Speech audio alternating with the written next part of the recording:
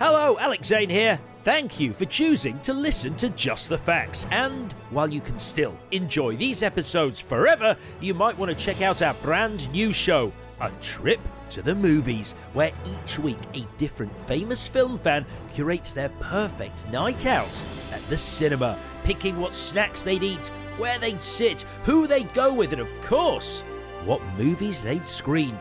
If you love cinema as much as we do, search A Trip to the Movies with Alex Zane or head to our socials at Trip to Movies Pod.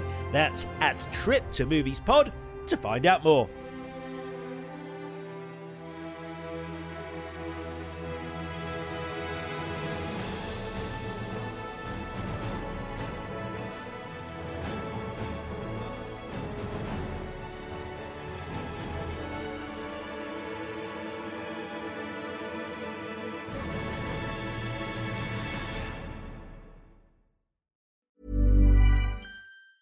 Mom deserves the best, and there's no better place to shop for Mother's Day than Whole Foods Market. They're your destination for unbeatable savings, from premium gifts to show-stopping flowers and irresistible desserts. Start by saving 33% with Prime on all body care and candles. Then get a 15-stem bunch of tulips for just $9.99 each with Prime. Round out Mom's menu with festive rosé, irresistible berry chantilly cake, and more special treats. Come celebrate Mother's Day at Whole Foods Market.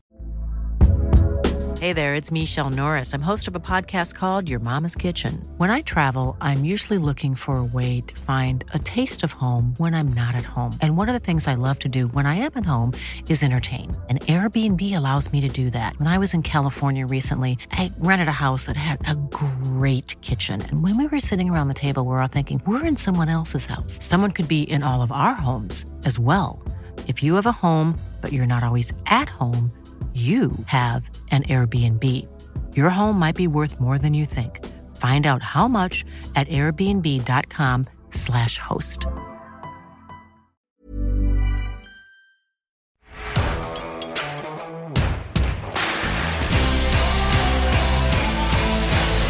Hello and welcome to the fantastic episode 3 of Just the Facts. I'm Alex Zane. So today, I sit down with a man I had the pleasure of journeying around Europe with in 2019, covering his film SAS Red Notice. The wonderful Sam Heughan is on the way. First, a very quick favour. If you do like the interview with Sam today and you're on your app, maybe right now, please do take 2 seconds to give us a nice rating. And if you've got a few seconds more, a review of our interview with Sam today.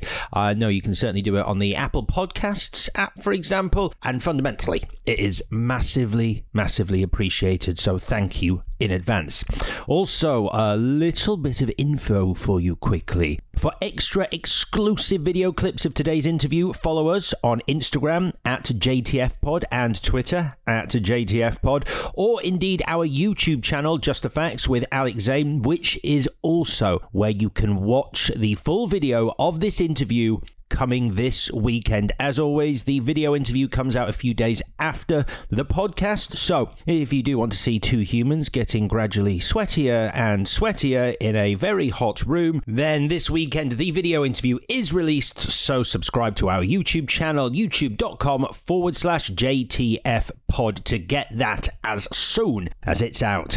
Right then, thank you for being here. I first met my guest today on a freezing set in Budapest. I've interviewed him in Paris, London, and now the hottest room in the world. Seriously, we did record this interview during the recent heat wave in a studio that Sam at one stage refers to as a coffin. And as you'll hear and indeed see when the video is released, we get a sweat on.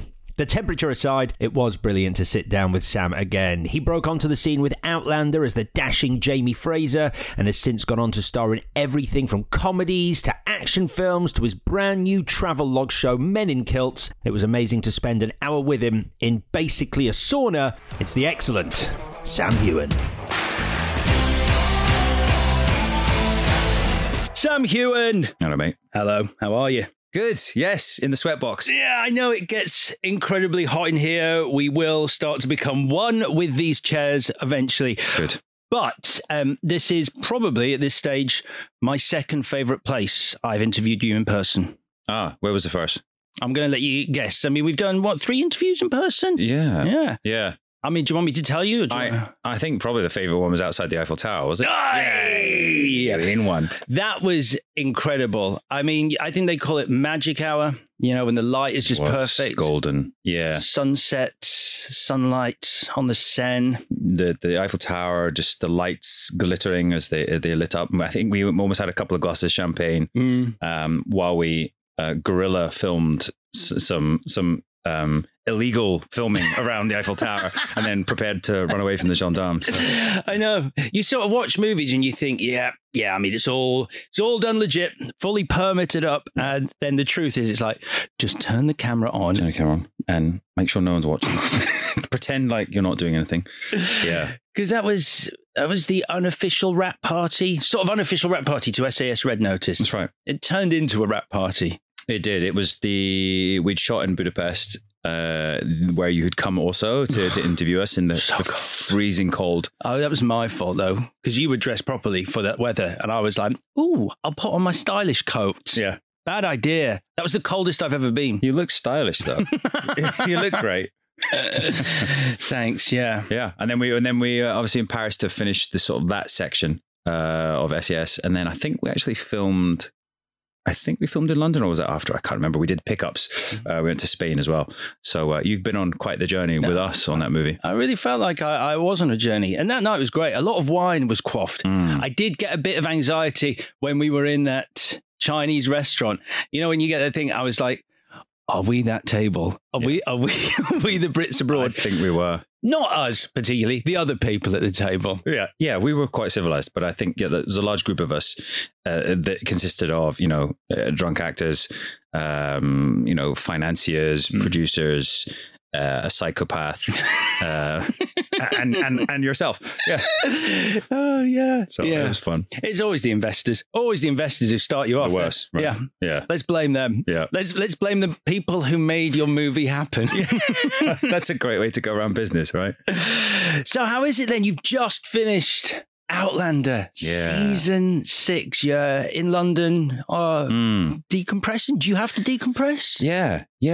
Honestly, I was just saying to you outside there, we were just chatting, and it really is a sort of transitional moment, and it's sort of sometimes it takes me very hard to sort of switch off, and for the first few days after shooting and completing a season of Outlander, you're sort of still on this almost hamster wheel of getting things done and doing things. So I came to London, I have a bunch of meetings and various things going on, but suddenly it's just dawned on me, I'm like, I'm done. And it is, to be fair, the shortest season we've done. It's only 8 eps, but it was potentially one of the hardest, because we were shooting during a pandemic and there were just a lot of factors involved that made it, pretty difficult to shoot. So I've been celebrating. I've been enjoying being amongst people again, and things opening up as well. In Scotland we've been in a kind of a lockdown, a lot more strict than you guys have in England. So it's nice to actually see people. So you've been about 4 months filming up there? Was it February? We started January the 3rd. Oh wow! Yeah. How isolated are you up there? Because obviously I know you've got a studio just outside Glasgow that you do a lot of stuff in, but then like when you're filming actually out in rural Scotland, like, are you away from everything? Do you stay in a trailer? Are you camping? Yeah. Basically, they've upgraded us now to like, not the pop-up tent, but now I've got glamping. Yes, glamping. That'd be lovely, wouldn't it? I've often thought that as well, when you get like your caravan, your trailers, your unit base, which is, obviously all your trailers there and everyone has their own one. Like, why do we bother going to stay in a hotel? Just stay in your trailer and you wouldn't have to get up as early. But no, we primarily at our studios, which are fantastic, that have grown from, a dusty old warehouse that sort of, you could call it a soundstage, to now we have, 5 full sound stages. We have a whole back lot, which is a whole town, frontier town, pretty much, set in the late 1700s in America. And then we shoot all around Scotland. We were just shooting up in Glencoe the last 3 days, and it really was still snow up there on the mountains. There's of course midges, there's everything else, but it was stunning, and it felt very much, that is Outlander. I mean, I love that part of the world. I spent most summer holidays for about a decade on the west coast of Scotland. So like Arran, Skye, Oban, Mallaig, Arisaig, all of there. And actually not far from Glencoe, about an hour away, Loch Awe. Loch Awe is stunning. It's I'm glad you said that, because I love the west coast of Scotland. And, you know, people do go up, especially tourists, and they'll drive around the North Coast 500, or they go to Edinburgh or whatever. But the islands are the most magical part. And I think, you know, part of our TV show that I created, Men in Kilts, was about that, about trying to introduce people to that side. It's very magical.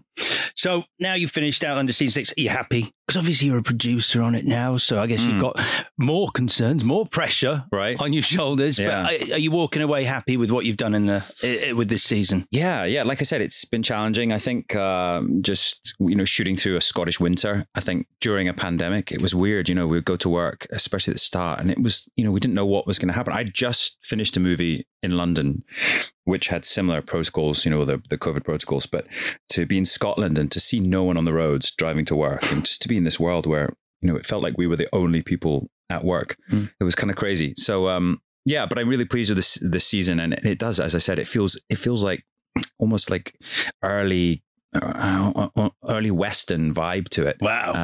And, you know, we're building up to the War of Independence, and it's obviously there's time travel as well, and there's all these other elements. So yeah, it feels like a small but mighty season. Because you've been doing it, how long have you been playing Jamie Fraser now? 7 years, is it? Going on 7 years. It's almost 8, yeah. Wow. And yeah, it's mad how fast it goes. And it's been quite a journey. And I feel very fortunate. You know, it's changed my life, definitely, and given me a lot of opportunities. But it's mad, you know, you look back. I've even been near the studio, you know, I used to live near here, and sort of looking back when I was, you know, a jobbing actor or trying to get into the industry, and thinking what it would be like to be in a TV show of my own. How was it though, that first audition? Like, do you remember it like it was yesterday? Did you have to audition for Outlander? Yeah. Oh yeah.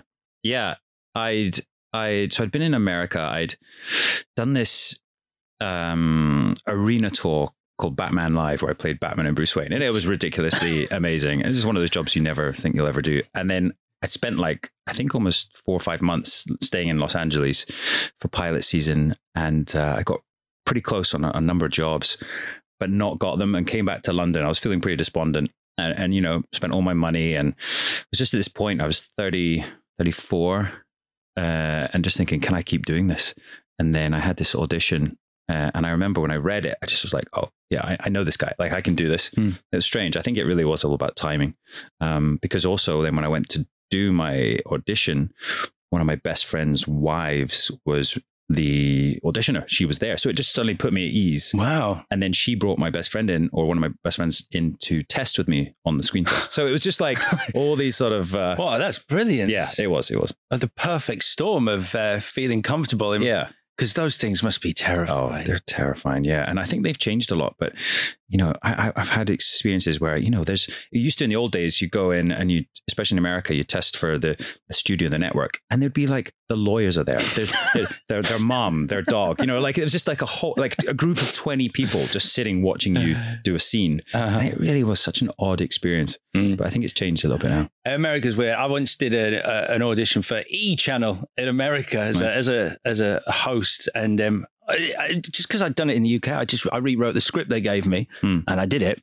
And the look on their faces, they were like, "What are you doing? What?" Just read what we've written. It was like heresy. Wow. I changed their words. So didn't get the job. Didn't get that job. No. Yeah. You've upset the whole writers' union now as well.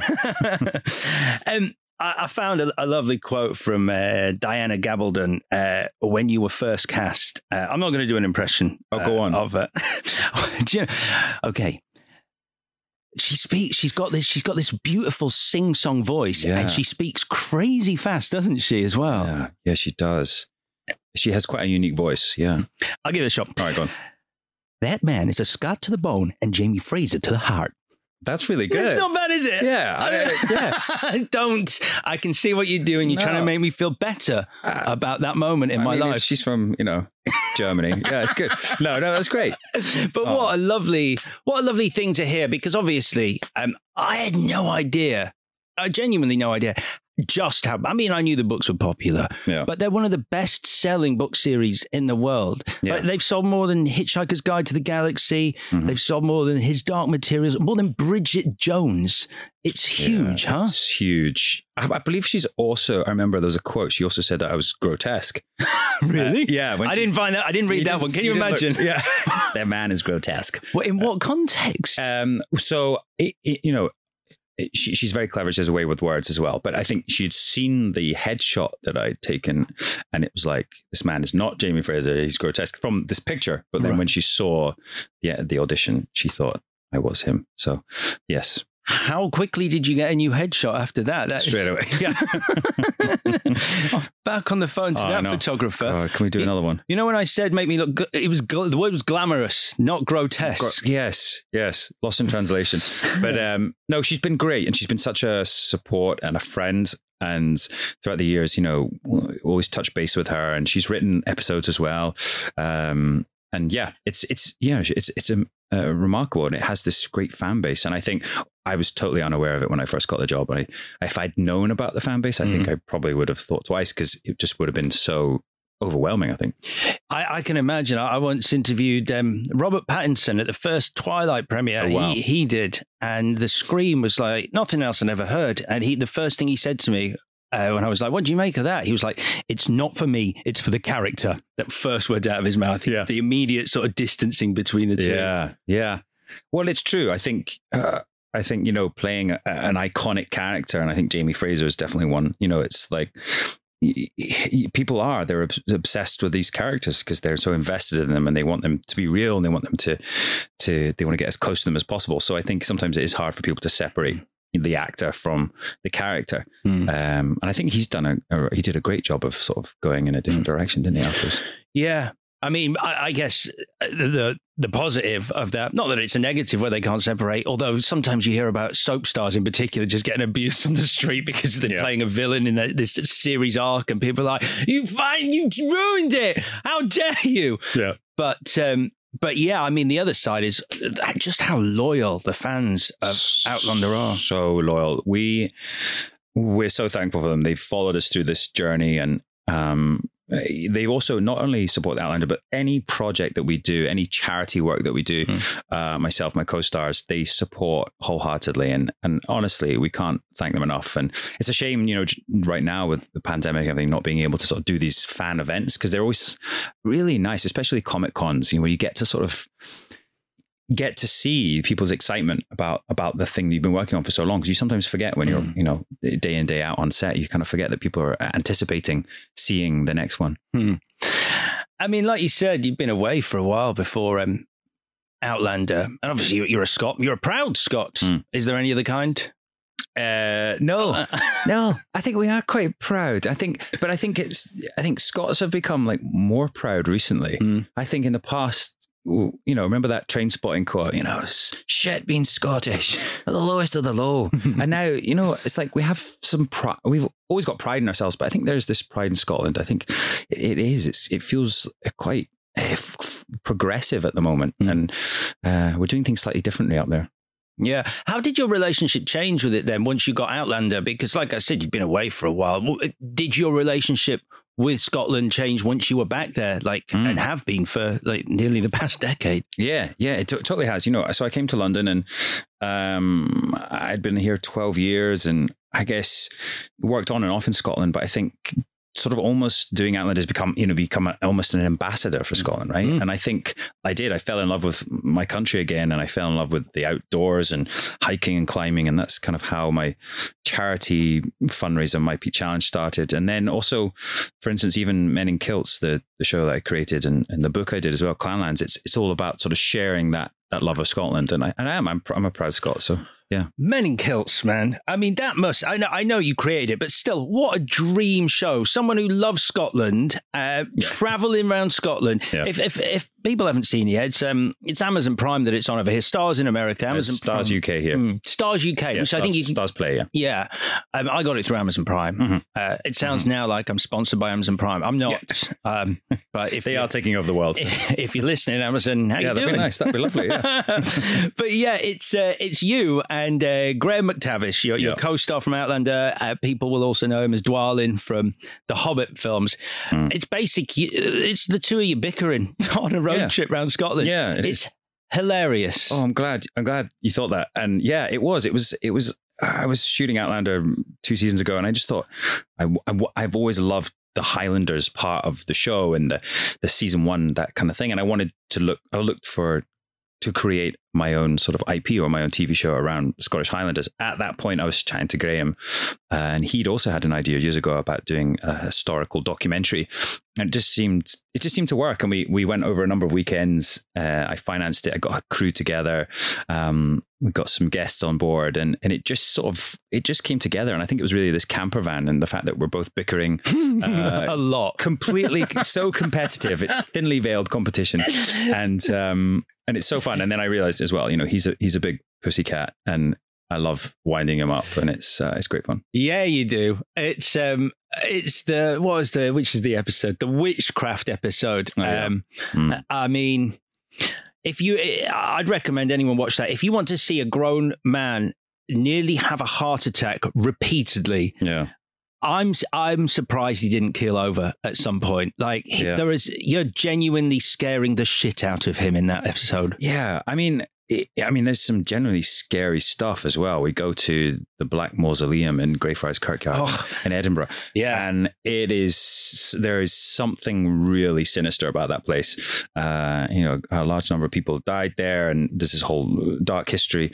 But yeah, I mean, anything to wind him up. And I did work out ways to do that. But also, we are slightly playing up to the camera. We are playing caricatures of ourselves. But yeah, he's a big... He plays all these like gruff, strong warriors, but really deep down, he's a complete pussycat. It's why he's such a good actor though, because like he's an actor. When you see him in the show, he's like, and then you're like, wow, like Dwalin and like, and Dougal. You're sort of like, he's very good. We like to call him on set. We used to call him Lady McTavish because, he'd come on all gruff and right, yeah. And he's sort of being very aggressive in his take, but he'll do like 1 or 2 takes and then he's done. And then he's demanding his cafe latte and his snacks. And we're very, very fond of him, and he's a great friend. Yeah. I did think that, you watch it, and obviously working in TV, you sort of go, where are you playing up to the camera? And when has it got a little too real? Because there's that weird thing when you make someone jump, like because it's a reflex thing. When you're made to jump in front of people, never mind a TV audience, there are 2 responses. One is that you sort of laugh and you're like, okay, I laughed. Yeah. The other is you go fucking livid and you're like, actually, no, I'm furious that I've been embarrassed. Mm-hmm. Did he ever lose it? I think you see it in actually that episode, Witchcraft and Superstition, I think it's episode 4, and I got this person to jump out of him at the Kirkyard, and he was expecting something. So I left it, and we created the situation. It was right at the very end of the day, so he thought nothing was going to happen. And you can see he's like, and he's going to swear, and then he doesn't know whether to hug me or to punch me, and obviously the cameras are on, so he's having to hold it back. What was your favourite thing to do on that road trip? Let me ask, was it visiting the Lefroy Distillery? My man. Yeah, listen, I mean, good only man. Because I know it's still early, but it would. It'd be rude not to. You're a whiskey man. I know you're a whiskey man. Just a wee dram. Oh, come on. This is more like it. Good man. Yeah. So we did. We visited Islay. That sound. I know. Isn't it great? And it's a great excuse to drink basically at this time, isn't it? Yeah. But yeah, we did. I mean, I have my own whiskey, right? My own whiskey brand. And I think, just I have such a passion for whiskey and wanted to sort of impart that knowledge to other people. And people don't know, they don't quite understand where whiskey comes from or how it's made. And so, yeah, I got to go and sample some fine beverages. Yeah, you did. I mean, it looks great. We'll talk about your whiskey. Let's first do this. I thought maybe just as a bit of fun, we should both have a little sip and then see who can pull the best face. This will only work for the video element of this show. Yeah, there's a camera. There's a camera. I will pull the best face that basically says, I've been taken back to the misty glens and the rolling hills of Scotland. And apologies for... Is that offensive that I just did that accent? No, it's actually quite good. Thanks. Yeah. Also, the voice always lowers, doesn't it? The misty glens. Wait, you do it. You do it. People want to hear you do it, not me. That's maybe just because you've drank too much whiskey. It sort of just coats the larynx. Okay, so it's going to take you back home to Scotland. I'll go first. All right, go on. Where's your camera? It's mine up there. Here we go. This is mine. Okay. The whiskey glens, the mountains, a stag running free. Outlander fans following you. Good. All right, yeah. Good. Yeah, I was laughing a bit too much. But all right, here we go. So your turn. Slanger. He's been taken back to those Outlander. Oh, look at that. That's it. Woo. That'll do. Oh, it's nice though, right? Hairs on your chest, isn't it? Oh, were you always a whiskey lover? I mean, you're Scottish, so I mean, do they not give you one on your way out of the hospital on day one? Yeah, they rub your gums with them, don't they? But do you know? Interestingly, I mean, I wasn't really until I moved to London, and then short story is that I was in London. I was pretty homesick. I've been here about a year, and I was with a good Scottish friend of mine. It was one Christmas. Went into a bar, and we were looking at that top shelf, and we were like, "Oh, let's have a whiskey," and it. Just having that whiskey, we suddenly started reminiscing about Scotland and how much we missed it. And it took us back home to Scotland in a way, in a sense. And that's what my whiskey, our tagline is Spirit of Home, because wherever you are, you can have your whiskey and it takes you back. I know. I feel kind of embarrassed that I don't have your whiskey to hand. Well, Sassenach is what it's called. It's called Sassenach. I was going to bring you some, but we've actually sold out, but we're about to do another big release in August. And I'm just so excited. It's done so well. We've won multiple gold medals. We've got a few more we haven't even announced yet. And we're working on some other really special stuff. Hence the reason I'm sweating today is because I was testing it last night. But it was good. Is it good? It's so good. I'm so excited. Yeah. I looked. That's how I know that you've sold out as well, because I went, I'll get some, and then it was like sold out. I'm like, things are going well. I'll send you one. I'll send you one in August. Thank you very much. Yep. Yeah, I mean, I recently at my local pub, they had a guy come down from the Glenfiddich distillery, and we did this tasting where you actually try different foods with like a single malt or a blended and different ages, and the effect that the whiskey has on your palate when you try those foods, it's pretty incredible. Yeah, food pairing and whiskey is a good, and I guess with chocolate and everything, it's there's so many different things. And also, I mean, I don't know if you're a cigar man, but I dabble with them occasionally, and I was trying different whiskeys with cigars, and even that's quite interesting. It really does change it. It's fascinating. He also told this story. And I didn't fact check this because I just want it to be true. So I didn't want to find out that he just made it up. But he said that obviously when the Japanese got into whiskey making, they wanted to replicate what the Scots were doing with Scotch whiskey. And they were informed that actually Scotch whiskey is called Scotch because it uses water from Scotland. And you're in Japan. So you can't do that. And so they then, next to the distillery, built a town and called it Scotland and used the water from there. I hope that's true. So they could call it Scotch. I hope that's true. I do know that because Japanese blends were really popular, and they're so good. They're single malts as well right now. But I believe they took a lot of our barrels, and there was a particular distiller, I think, who went over and sort of started the whole scene over in Japan, like, wherever it was, 50 years ago or whatever. But it's so big over there now. What is there? There's one that I really like, Hibiki. Yeah. Beautiful bottle as well. It's a beautiful bottle. And that's kind of what we were basing our whiskey on, like all these great blends coming out of Asia. And you're like, well, Scotland, blended whiskey is generally a dirty word, and so we wanted to create something that was, a blend. It was easy to drink like them, quite balanced. But hopefully we'll continue to do that.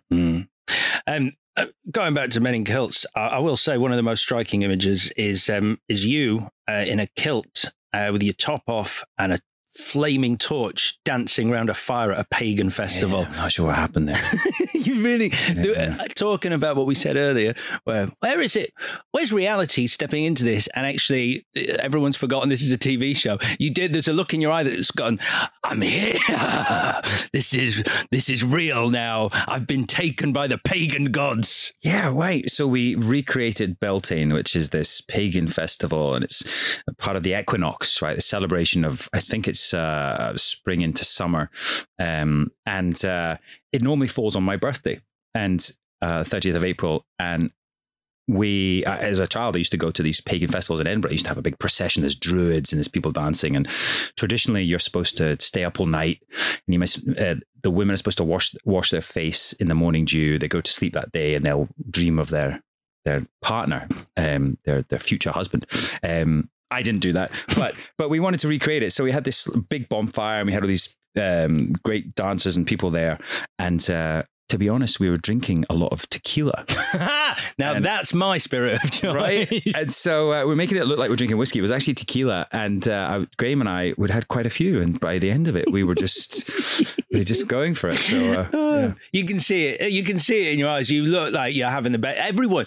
I think you get taken by the moment on occasions like that. But all the people that you had there, all the dancers and everything, they looked like they were taking it very seriously as well. And you must have got swept up in it. Yeah, we did. And I think to be honest, the whole show, to be honest, everyone had a good time. We were this sort of small group of, small group of people, and we just had such a blast, going around Scotland. And when do you get to do that? So I think hopefully that energy comes through in the whole show. People are just having a good time. It does. And also you rock a leather jacket and kilt very well. I love that look. It's like premium era Axl Rose.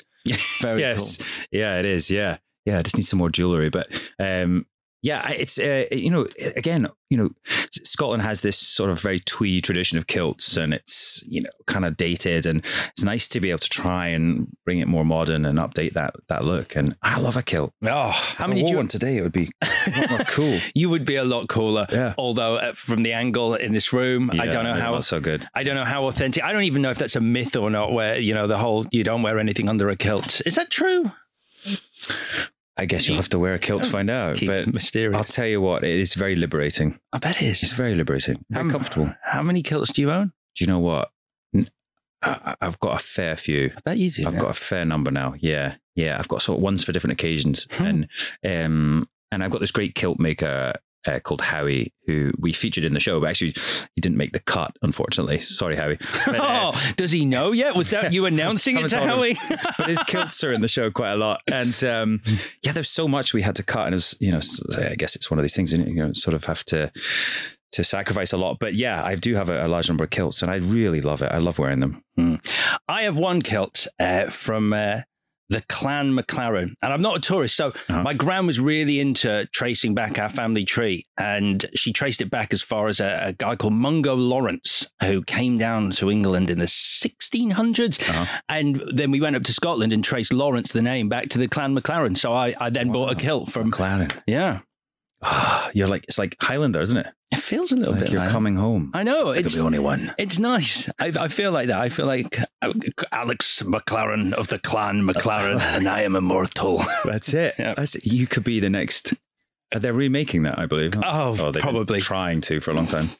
It would not surprise me. Yeah, it would not surprise me if they were. But yeah, it's nice. It's one of those weird things, isn't it? I'm like, I've got a bit of Scottish in me, but then a lot of people do. But then I sort of was like, it feels nice because I've spent so much time in that country, and I love it. And so it's nice to be able to go, this is sort of my tartan. Right. Well, I'll have to say, next time we'll do an interview, you can be in your kilt. I think that's both of us. Yeah. All right. Okay. Deal. Yeah. So with Outlander being such, it must be such a big commitment. Like the amount of time, like year in, year out, that you are there on set. When it comes to your movies, do you have to select scripts that work with your schedule? Like, are there scripts that, for example, come in and you're like, I would love to have done that, but it's just not going to work with the show? Yeah. There's been quite a few, and I think it is exactly that. Outlander, we shoot generally sort of 10 months a year, and then in the time off, it normally works out about 6 months. But in that time off, we have a lot of commitments we have to do, press, etc. So fitting in a project can be really tough. So I have been very lucky being able to fit stuff in. But yeah, Ready to pop the question? The jewelers at BlueNile.com have got sparkle down to a science with beautiful lab-grown diamonds worthy of your most brilliant moments. Their lab-grown diamonds are independently graded and guaranteed identical to natural diamonds, and they're ready to ship to your door. Go to BlueNile.com and use promo code LISTEN to get $50 off your purchase of $500 or more. That's code LISTEN at BlueNile.com for $50 off. BlueNile.com, code LISTEN. Hey there, it's Michelle Norris. I'm host of a podcast called Your Mama's Kitchen. When I travel, I'm usually looking for a way to find a taste of home when I'm not at home. And one of the things I love to do when I am at home is entertain. And Airbnb allows me to do that. When I was in California recently, I rented a house that had a great kitchen. And when we were sitting around the table, we were all thinking, we're in someone else's house. Someone could be in all of our homes as well. If you have a home, but you're not always at home, you have an Airbnb. Your home might be worth more than you think. Find out how much at airbnb.com/host. Millions of people have lost weight with personalized plans from Noom. Like Evan, who can't stand salads and still lost 50 pounds. Salads generally for most people are the easy button, right? For me, that wasn't an option. I never really was a salad guy. That's just not who I am. But Noom worked for me. Get your personalized plan today at Noom.com. Real Noom user compensated to provide their story. In 4 weeks, the typical Noom user can expect to lose 1 to 2 pounds per week. Individual results may vary. Planning for your next trip? Elevate your travel style with Quince. Quince has all the jet-setting essentials you'll want for your next getaway, like European linen, premium luggage options, buttery soft Italian leather bags, and so much more. And is all priced at 50 to 80% less than similar brands. Plus, Quince only works with factories that use safe and ethical manufacturing practices. Pack your bags with high-quality essentials you'll be wearing for vacations to come with Quince. Go to quince.com/pack for free shipping and 365-day returns. It's not always. I've had to pass up on a few things. In fact, there was one recently, Mr. Malcolm's List, which is a period piece, sort of a Jane Austen style movie, and I was attached to, and I was supposed to do it, and then just with the pandemic and timing of Outlander, it didn't work out. But yeah. You don't have to say what they are, but were there any sort of like really big ones that you're like, oh, come on, can we not make this work? Yeah, there's been a few, and it can sometimes almost be a couple of weeks. You just want them to push by 2 weeks, and you're like, please. But then one door closes, another opens, and it has so far been very beneficial to be an Outlander, and it certainly helped me get other stuff. Yeah, you said like it changed your life like dramatically. I imagine is it almost like black and white how much everything changed after getting the part in Outlander? Oh yeah, I mean, I was a jobbing actor and auditioning for stuff and getting close on things, but I think it just puts you in a new bracket. You get offered stuff, outright, which is brilliant. And also, I guess being a leading man, you get to get into a different category, which is great. Yeah. So one of the films that I want to talk about, because you're working, I told you it got hot in here. I'm actually pouring. It must be that whiskey. Do you know what the answer is? More whiskey. More. Yeah, indeed. You worked with them. So when you interview, when I've interviewed comedy actors, comedians, like sometimes they can be incredibly funny on screen, but when you interview them, they're not sort of naturally funny, which is not a problem because they're not expected to be. But sometimes it can be a bit sort of like, you sit down with someone and they're like, hello. Yeah, no, I'll answer questions about the film, and you're like, all right. Yeah. But one person you've worked with who to interview is just like this crazy, surreal, brilliant journey is Kate McKinnon, who you worked with on The Spy Who Dumped Me. Yeah, she's brilliant. She was so fun to work with, and absolutely, she's one of these people who's, you expect a comedian to be funny in real life, and sometimes they're not. She's very funny in real life, but she's super intelligent. You have to be a comedian, I think, to be coming up with that material. And she just works so hard. I remember, like, every take, she'd be writing down notes, writing alt lines. She worked so hard. Whilst we were in Budapest, where we shot, she taught herself to speak Hungarian, like within a couple of weeks. Like, she's that intelligent and that hardworking. Yeah. That's incredible. Did you? No. I think after a few palinkas, I thought it sounded like Hungarian, but no. No. Yeah, I think I managed to say hello, and I can't remember how to say that now. See ya. There you go. See ya. See ya, which is pretty easy to remember. Yeah, it's pretty easy to remember. So palinka, I think I had a few of those when we were in Budapest. That's the regional beer. Yeah, the local beer. That's probably what's coming out of me now as well. Really am. I can only apologise for the heat in here. You're not sweating at all, though. No, I am. but I haven't been for a run today or done any exercise in the past 10 years. Or drank a body weight of tequila last night. Oh, man. That's what it'll be, yeah. It'll be the bloody tequila. No, Delightful. it's you see, this is, and I feel stupid saying this, but someone once said to me, tequila is it's different to all other alcohols because all other alcohols are a depressant, whereas tequila is a stimulant. Yeah, and obviously, you know, I did science at A-level, so I should be like, no, it's still an alcohol, it's still a depressant. Shut up. But for a long time, I was like, that's why I drink tequila. Yeah. And you don't get a hangover. Yeah, I feel like you don't get a hangover if you just drink tequila. Oh, really? Okay, yeah.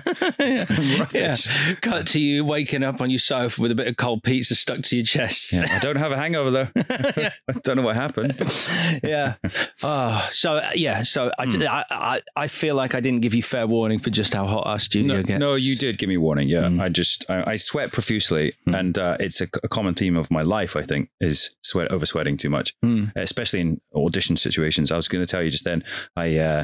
So I remember one of the first auditions I had in LA, and I went in this like light blue shirt, and it's all sort of, you know, very summery, and I sat down in a chair similar to this, and I think I waited like 40 minutes, and it was just getting hotter and hotter and hotter, and they called me in. I looked down, and I literally sweated through my whole shirt. So before I went, I ran downstairs to my manager who was there at the time, and he's a big lad. He's a big lad. I mean, you know, I said, just give me your shirt. Give me your shirt. So he gave me this like white oversized shirt. So I must have walked in just looking like a mess, sort of dripping sweat, this baggy oversized white shirt.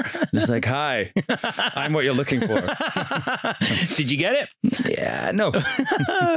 Wow, yeah. Well, do you like LA though? It's I find it quite a strange place. I've never fallen in love with it as much as other US cities. What are your thoughts? I have a real love-hate with it. I've gone through so many experiences there.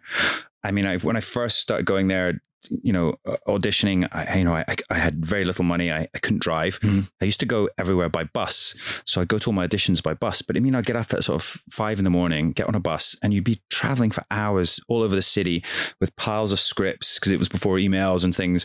You know, I remember going into like Paramount Studios. I just got off the bus and they're like, sir, we'll validate your car. And I'm like, no, I got the bus. And they're like, what? No one gets the bus. No one gets it. They're like, there's a bus. And I've been through so many highs and lows there, but I do enjoy to visit. Yeah. It must be different now going there after the success of Outlander, though. I mean, I get what you're saying. I think LA is one of those places where if you are sort of like starting out and you don't know anyone, it can be more than any other city I found really lonely. Yeah. But the minute you sort of, you know, the phone's ringing and people know who you are, and like, you know, it is obviously it's Hollywood, so it is a very different place. Yeah, it is, and I absolutely have noticed, you know, now. I mean, it sort of really hit me. I was doing the LA Marathon a couple of years ago, and there was a huge billboard of Outlander, and we ran down Sunset past this billboard. And I remember just thinking, wow, like there it is, right? There's everything. And years before, I remember the same part of Sunset. It's just below Chateau. There's that Wild West bar. There's a Starbucks nearby, and I remember walking past it at that time, and I just had no money left, and I was just completely despondent. I was like, how the hell am I going to survive? Like, you know, so then cut to a couple of years later and sort of, I guess, on the other side of it and seeing some success. It's been brilliant. What's that like? It must be such a surreal moment to run past a billboard that you'd seen a billion times, like when you were starting out. Yeah. To then see your face on it. Yeah. Yeah. It is a pinch me moment, but it's also, it's weird. It's like it's almost like it's not real. I don't know. Almost like, I don't know. It's not really sunk in. But it is rewarding, and it's so nice when, I mean, even Men in Kilts recently, there were a lot of billboards up there, and it's great to see your work up there and, you know, being celebrated. That Wild West restaurant, what's it called? Saddle Ranch or something? Yes, I can't, yeah. I went there once. It's a tourist place. Yeah, I wouldn't. I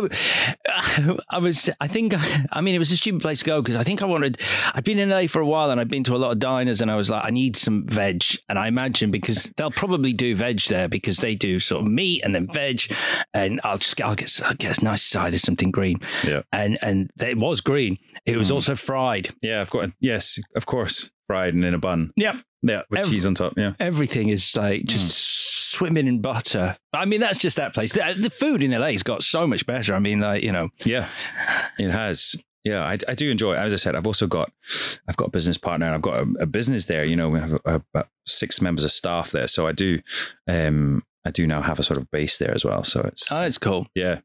Have you got a place there, or do you just stay at, like, hotels? Just stay wherever. Yeah. Yeah. But I'm considering buying something there, actually. Yeah. Yeah. That's great. Because maybe the Saddle Ranch. Just above it. Yeah. That's I could be cooking up a buttery smell. Green stuff. I can smell the fried vegetables. Taste. It's how vegetables should be eaten. Yeah, deep fried. So I read that in terms of Outlander, I read William Shatner is a fan, which I think is possibly the greatest sentence if I was in Outlander, I'd be like, William Shatner is a fan of the show. Yeah. Have you heard from him? Have you met him? Yeah, we've hung out a couple of times, actually. Really? Yeah. It's weird, isn't it? What a weird world.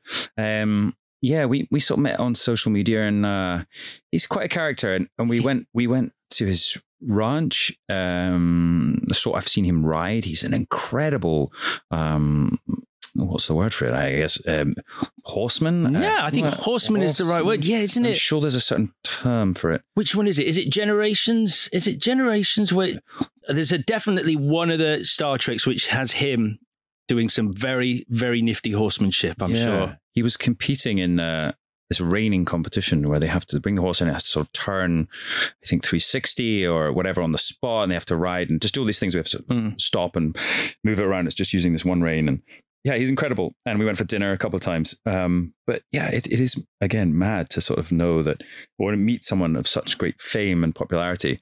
And he's still going. I mean, he's, still active and working. And he must be in his 80s, is he? I think so. Yeah. It must be something like that now, yeah. Yeah, amazing. Did he take you somewhere nice? Was it a nice place? Saddle Ranch? No, not the Saddle Ranch. I think we went for sushi the first time. I think I paid for it. Yeah.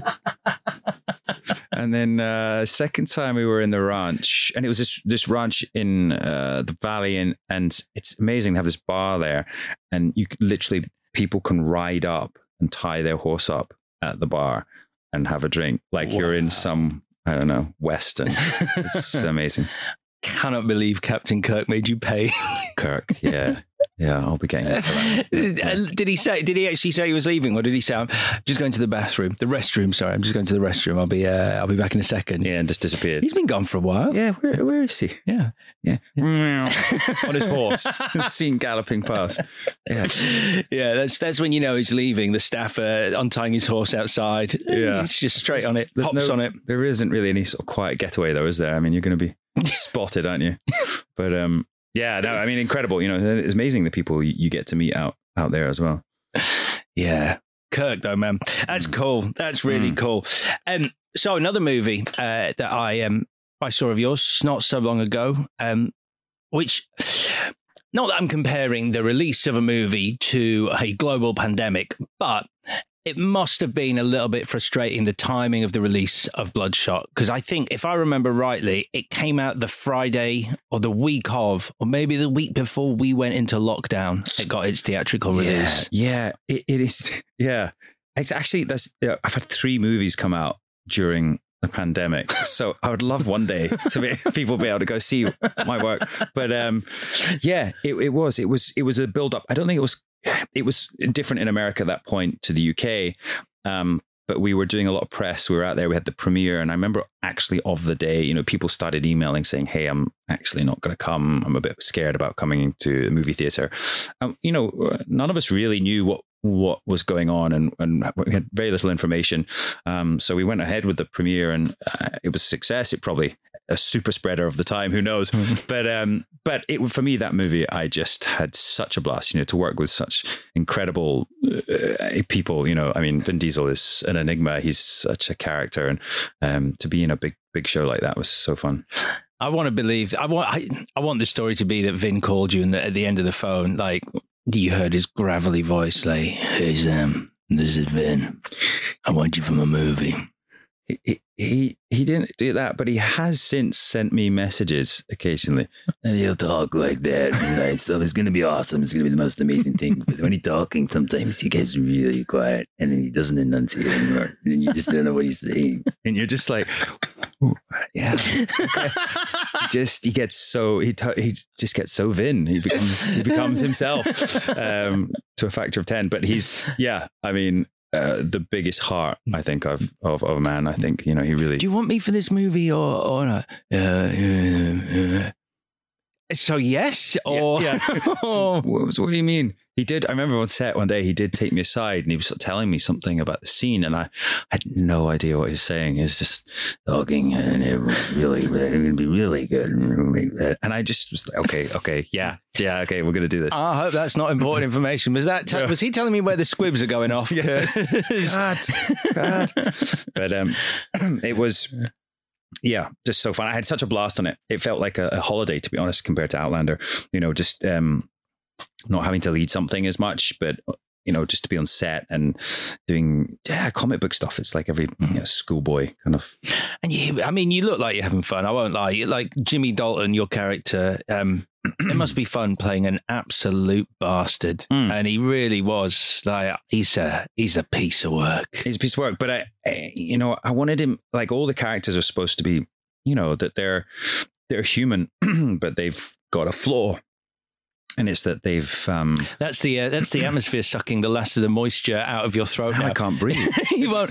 It's all left your body. To death. This is the end. That's it. So, it was nice knowing you. And you actually, that sort of coffin. Yeah, it was right. Yeah. Dexter Fletcher's buried over there. Yeah, Dex. All right, Dex. Sorry, go on. What were you saying about it being a blast and these characters? Oh, yeah. No, just that, he's obviously, angry, very angry. But, there's a reason for that. And like his backstory for me, it was quite interesting just thinking about, how he became that. And he used to be, or is, a good operator. He's ex-Navy SEAL, and then he's lost his legs. And I think in some sort of trauma, and I think that's really driven him. He's angry. He's angry at the military. He's angry at himself. He's for all these reasons. And I think, he feels like he's been passed over as well. He didn't get the technology that Vin Diesel's character got. So I think he's pissed about it. Yeah, it's more the fact that he does that thing that I hate it when I see it, which is that he holds one nostril and snots out of the other. When I see that happen. Yeah. Now, I will clarify that I'm sure I don't exercise very much. And I'm sure if you exercise a lot and you do that, probably there is some need for it, I'm guessing. Like there's a buildup of snot in one nostril and you just have to just get it out. Totally unnecessary. It's totally unnecessary in that moment. It's like, actually that note came from our fight choreographer, who was actually an ex-military guy. He's brilliant. He's done a lot of Vin's movies, and he was just like, "Yeah, man, you should just," he's real like alpha male kind of guy. Right. He's like, "Yeah, it's all about sort of bravado and stuff, and just blow your nose or spit." And I'm just like, "Yeah, that's cool. I'm gonna try that." Yeah, it's cool. I mean, it works in the movie. I'm just like, it's like spitting. I just don't know at what point in your life you go, I've got too much saliva in my mouth. I'm gonna have to spit it out. It's just there's an excess in my mouth. Yeah. I have to admit, I do spit occasionally, but it's only when I'm exercising. Right. I'm giving you a free pass on that, man. Yeah. I cannot comment on exercise because I don't do it. So, or if I'm about to fight someone, obviously, I blow my nose. I mean, you've just given anyone you might end up with in a fight with a warning now. That's it. You see him spit, he's coming for you. Or if he sweats profusely, that means he's, I don't know. Means he's just done an interview with Alex. Yes. And that's why he'll have a very dry throat. You're at an advantage. He's weak. He's dehydrated. Now get him. Now's the time to take him. Yeah, it's I really enjoyed that film. I thought it was a lot of fun. And it's. I mean, I sort of say, it's a shame it came out at the time of the global pandemic, but it went on to have a massive life on VOD. It did really well on VOD, I think. And I think also, Dave Wilson, who directed it, his first movie, incredible, and his attention to detail on set, he was brilliant. He was stressed, of course, but he never really showed it. And he was great fun to work with. And I just, for me, it was just a great experience. And I'd love to have, I wish there was another one. It would be great. Yeah, no, you're really great in action scenes. Like, you're really great in the action scene. That big fight you have with Vin, like, it's up there with when Vin goes toe to toe with the Rock in Fast 5. We actually shot a whole sequence in a swimming pool that was as warm as this room was, and for a week, and it was boiling hot. I mean, this whole action sequence where basically my character and his go head to head at the end of the movie, and it was like something out of Alien or Aliens. It was, I had, obviously I strap him, I bring him out of the water, and we're sort of this water going everywhere, and it was spectacular, and it all got cut. It was a real shame because it was such a really cool sequence. Oh, that is a shame. Yeah, that is a shame. Probably maybe on DVD, maybe on the Blu-ray. I think it is actually. There you go. Yeah, there you go.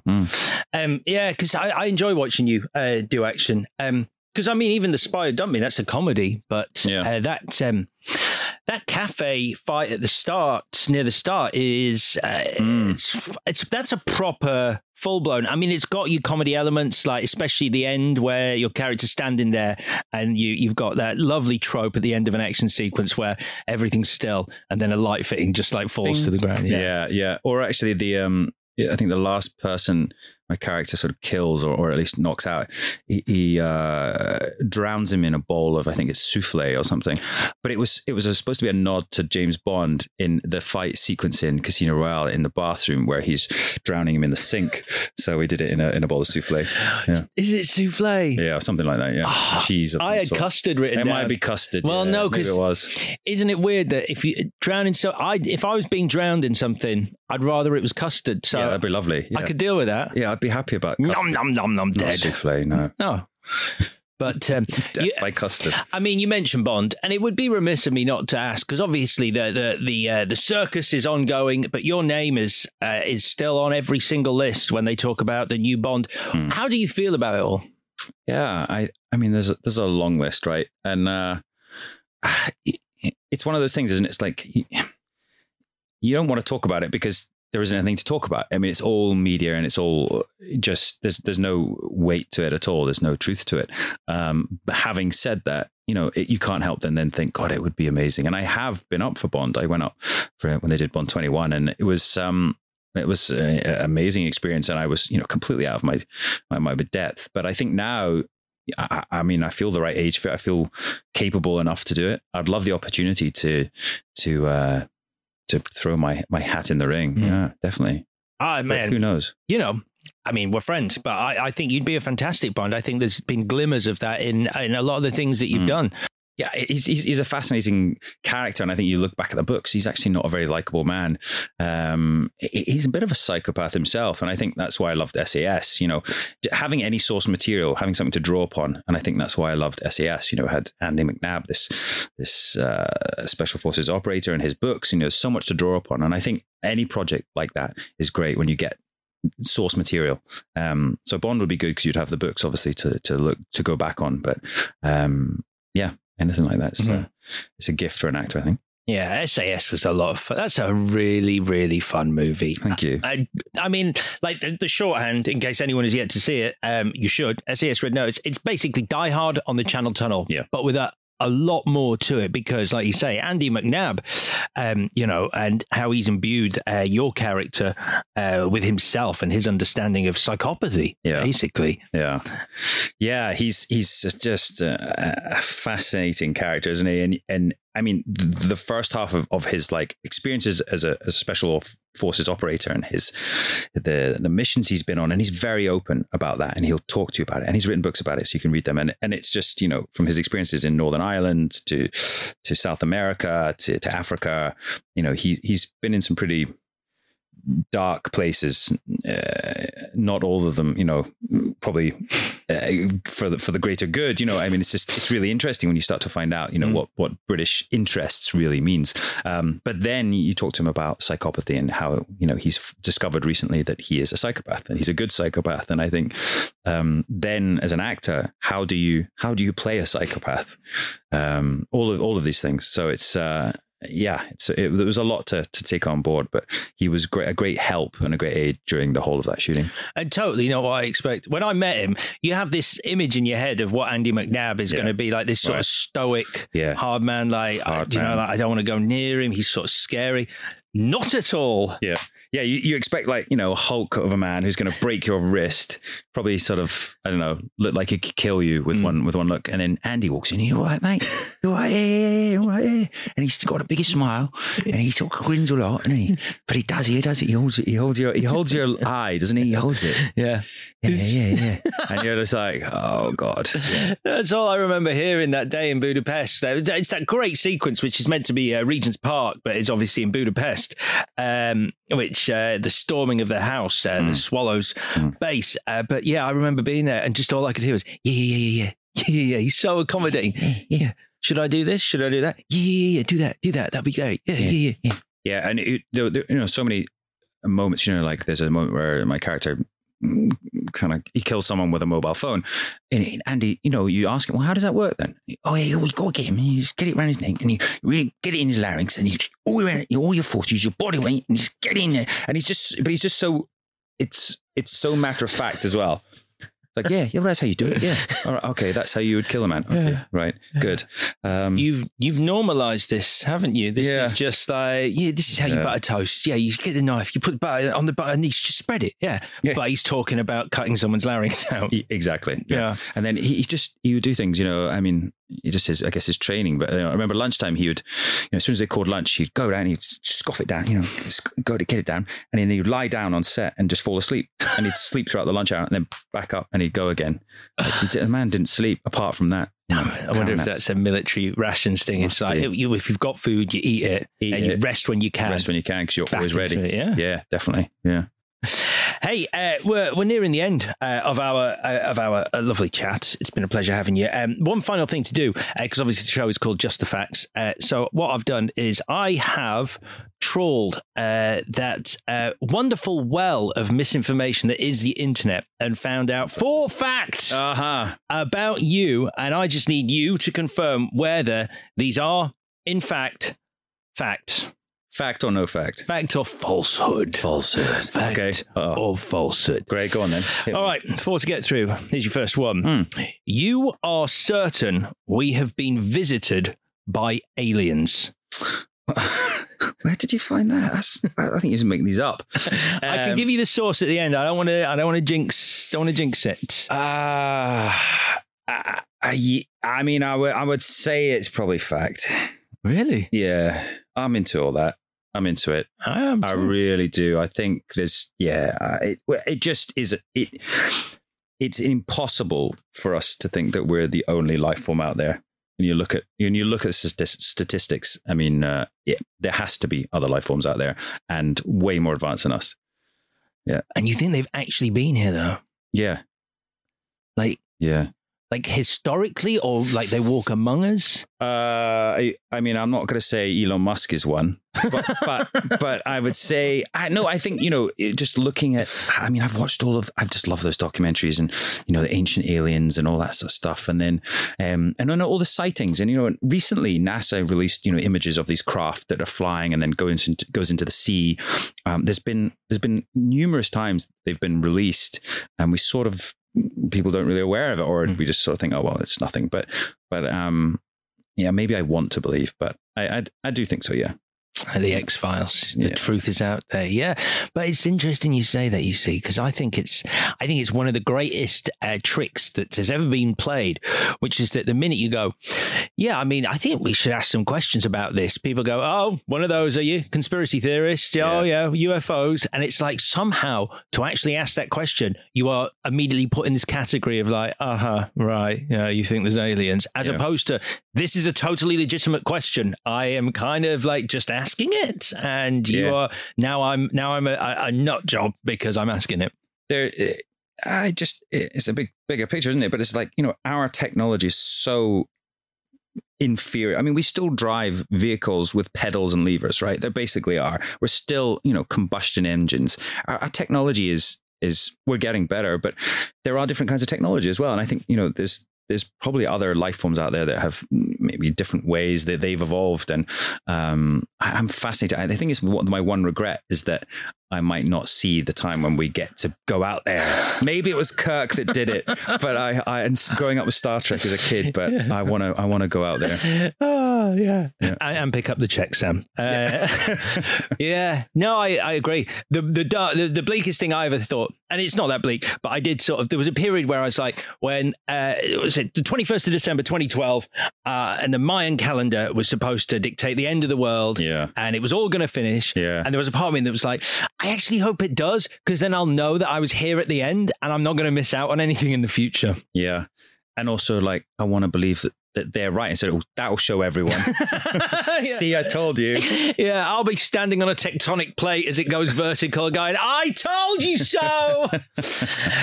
All right, good. So we're going with, that is a fact. You are certain we've been visited by aliens. This is an easier one. You're a pescatarian. I was brought up a pescatarian, right? Vegetarian pescatarian. Yeah. And I've dabbled recently in veganism and every other form. Okay. Interestingly, I was a vegetarian until I was about 24. I first went to Los Angeles and I was having meetings for Superman. I had quite a few meetings for that. Which one? Superman Returns? Brandon Routh one. Oh, okay. Singer, yeah. And I had quite a few meetings and they were like, well, you need to bulk up, you need to get strong. So I had to start going to the gym. I'd never really done that. And I met this Russian trainer, you must eat protein. And I'm like, okay. So it was the first time I had chicken and meat and it was quite a revelation for me because being a vegetarian, I was always so tired and suddenly I'm like, oh, I have energy and I'm satiated and yeah. So it was interesting. Yeah. I'll probably go back to it. Kind of dodged a bullet with that movie. If I'm perfectly honest, not a great film. Totally. Yeah. It's a character again. I think I'd quite like to play with the right people around it. Yeah. But yeah. If you did, you'd be one of the few people who played Batman and Superman. That would be cool. Oh, that's a cool fact, isn't it? Yeah. You have to get Superman first for that to be a fact. But yeah, once you get Superman, you'll be one of the few people who's been Batman and Superman. Well, one of the first jobs I did, there's we all have them when you start off in careers, you do some pretty poor jobs. I mean, they're just something you'd probably not look back on. I did this movie called Young Alexander the Great from Macedonia. And that's the full title. And it was produced by Snappy Ilya Salkind, who was... Oh my God. Yeah. Wow. Yeah. And he sort of really took me under his wing and an interesting guy. And he would just always talk about Christopher Reeve and, you're the next Soups. You're the next Soups. And he just loved it. And it was just so interesting to hear about that era and creating those movies. Yeah. Wow. Yeah. Wow.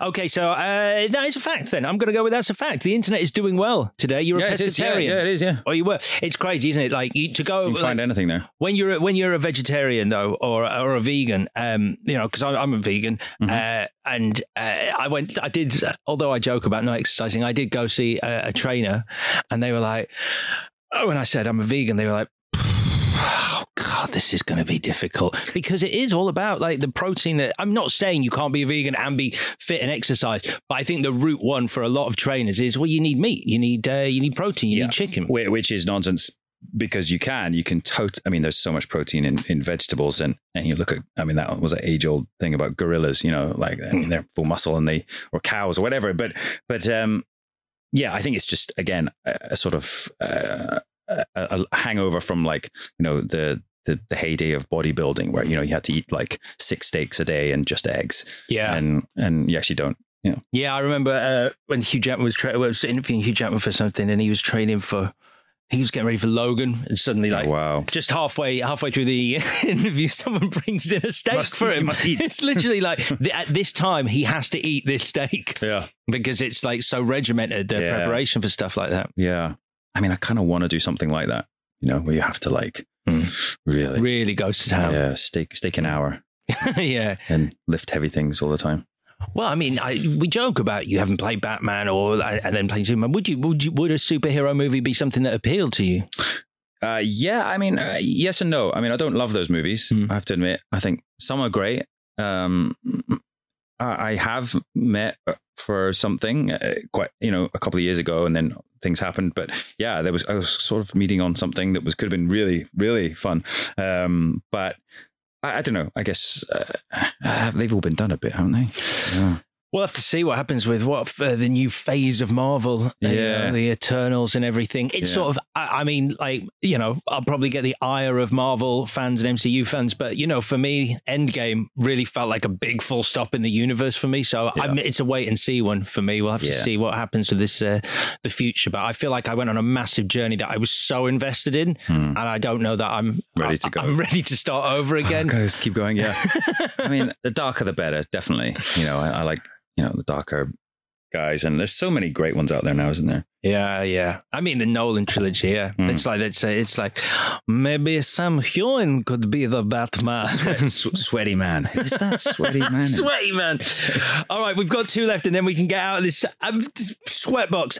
Your biggest fear is being trapped in a lift. Oh, God, this is it, isn't it? This is your biggest fear. Is getting there, yeah. But it doesn't say with Alex Zane. I think that's probably true, actually. Yeah. Everything. Yeah. Well, I'm quite a big guy, and I think a small lift, and if there's no air, no oxygen, no water, no whiskey, then that sounds pretty horrendous. Yeah, that could be awful. Have you? This isn't from experience, though. You've never been trapped in a lift? No, never been trapped in a lift. No, no. Mine is sharks. Full stop. Well, yeah. I don't know. I think we all have a fascination with them, don't we? Oh yeah, I love them, but I mean, I can't go in the sea, because sharks. Yeah. You remember when you're a kid, you know, when you watch Jaws, and then you're in the swimming pool, and you can't get in the swimming pool anymore. You're like, what is going on? Just in case somehow it somehow got in. This is literally why I failed my 25-meter swimming certificate. I climbed out after about 19 meters because I was convinced there was a shark in the pool, that someone just hadn't checked that it had somehow got in through one of the vents. Yeah, the vents. It's always the vent, because it could have got in if it was small enough. You could have swam through and then grown in the pool. No one's noticed it. And then one day, just happens. It's been feeding on children. Just really lax lifeguards. I don't know. Maybe there's just some red dye. You know, I was a lax lifeguard. Really? One of the many jobs I did being a jobbing actor I was a lifeguard. I'm really ashamed to say that I had no real training. I mean, I had a bit of training, but there were 2 of us, and we used to go, and while one was watching, the other one would cover themselves up with a blanket and have a nice snooze. So we just alternated all day, just having a snooze. It was lovely, but probably not the best lifeguards. No. Probably did never say which pool that is, just in case. I don't want to say which pool. No, there was always one on standby, but we just weren't the most motivated. If you're going to get into trouble in that pool, just be of a size where one can get you out. Oh, we would have just said stand up, because it was about this deep. So, yeah. All right, final fact. This one kind of disturbs me, but I'm assuming it's not real. You eat eggs with ketchup. Who doesn't? Really? What are you talking about? Yeah, like an omelette or something. Okay. Is that weird? I mean, I think it's a bit weird, but I don't know. I've never met anyone who eats eggs with ketchup. You're the first, but I'm sure there's probably a community out there that you're part of. I mean, what kind of egg? Like an omelette is one thing, but like, would you have, I don't know, would you make a boiled egg, cut the top off and fill it with ketchup? No. Okay. But you're not appalled by that idea. I don't dislike the idea. I've tried to wean myself off of it, but yeah, there's something about eggs and ketchup I do love. Yeah, I didn't know it was that weird. Maybe it's not. This could be me. I would say scrambled eggs you can't. That's just too much. That's disgusting. Right, okay. Yeah, that would be horrible. You draw the line at scrambled eggs. Yeah. But you're cool with filling a boiled egg with ketchup and eating it. That'd be quite nice, actually. Wow. Yeah. Once I've finished sweating here, I might go do that. Well, we have finished sweating in here. We can turn on the aircon and open the door. Sam Heughan, it's genuinely always a pleasure to see you, man. You too, mate. Yeah, I really appreciate the sauna. It was really nice. My gift to you. Yeah, it's been really nice to see you again. You too, man. Thank you very much. Ba-dum.